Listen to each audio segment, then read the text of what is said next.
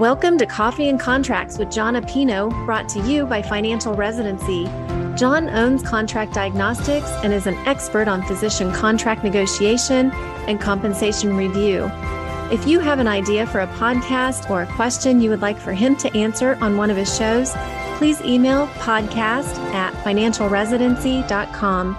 Now grab your cup of Java and get ready for Coffee and Contracts with John Apino. Hey, everybody, it's John again with Contract Diagnostics. I wanted to run through a checklist with everybody today that we've come up with as everyone kind of starts to job hunt or have your job and you're looking back at your contract and you're just kind of looking at what are the things you need to know. These are the things that we came up with for a checklist. First, compensation, of course. Make sure everything is very clear.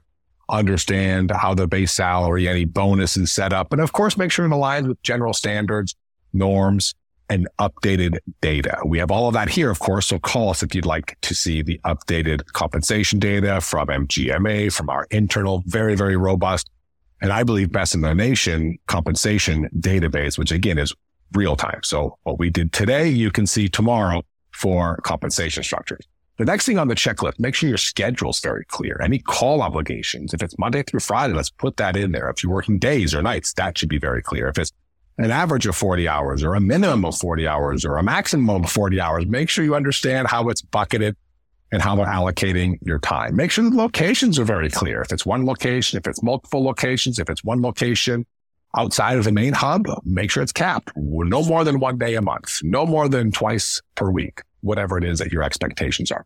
Make sure that the benefits are very clear. So review the benefits. Make sure you understand what they are. Know the policies mean that they could change at any time. Understand everything from PTO to CME to family leave and everything in between.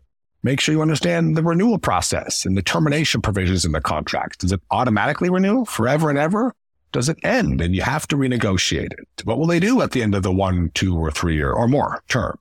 Understand the no-cause terminations. We're seeing some contracts without them in there. It's very concerning, and I think you should understand the termination section and have it out just in case you need one.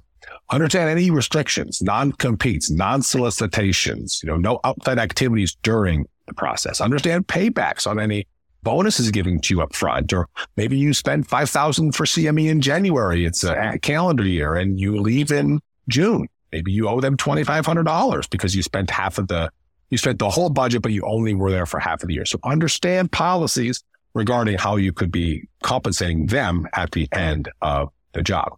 Understand malpractice insurance. We've been over this 1,000 times. It's hyper important to know what you have, the policies, the limits, what you're obligated to do, and of course, who's buying tail insurance. Make sure you know how much tail insurance does cost if you have to buy it, or if you have an current policy that they could change to a claims policy and you may not have any control over it. You should know what your worst case scenario is to terminate the contract and have to buy your tail insurance. Make sure you understand the professional development as far as what they're requesting from you.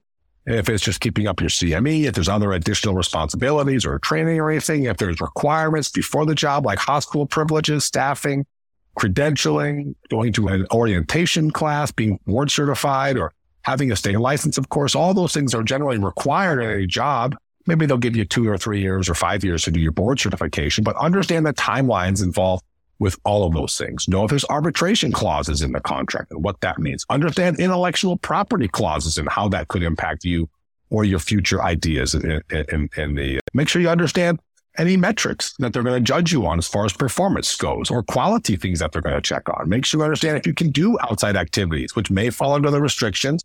It may fall under an exclusivity clause. So that's something that's also important to understand. Understand indemnification clauses. We just talked about that on a prior episode. And make sure you understand the, quote, miscellaneous provisions, because they might be miscellaneous, they might be irrelevant, but we've seen things buried in there like non-competes, and it's easy to see miscellaneous and think, God, it's just normal stuff. But there could be something very important buried in those miscellaneous sections hidden at the end of the contract. So make sure you read through all of those and understand all those clauses as well. These are important things to go through on a checklist.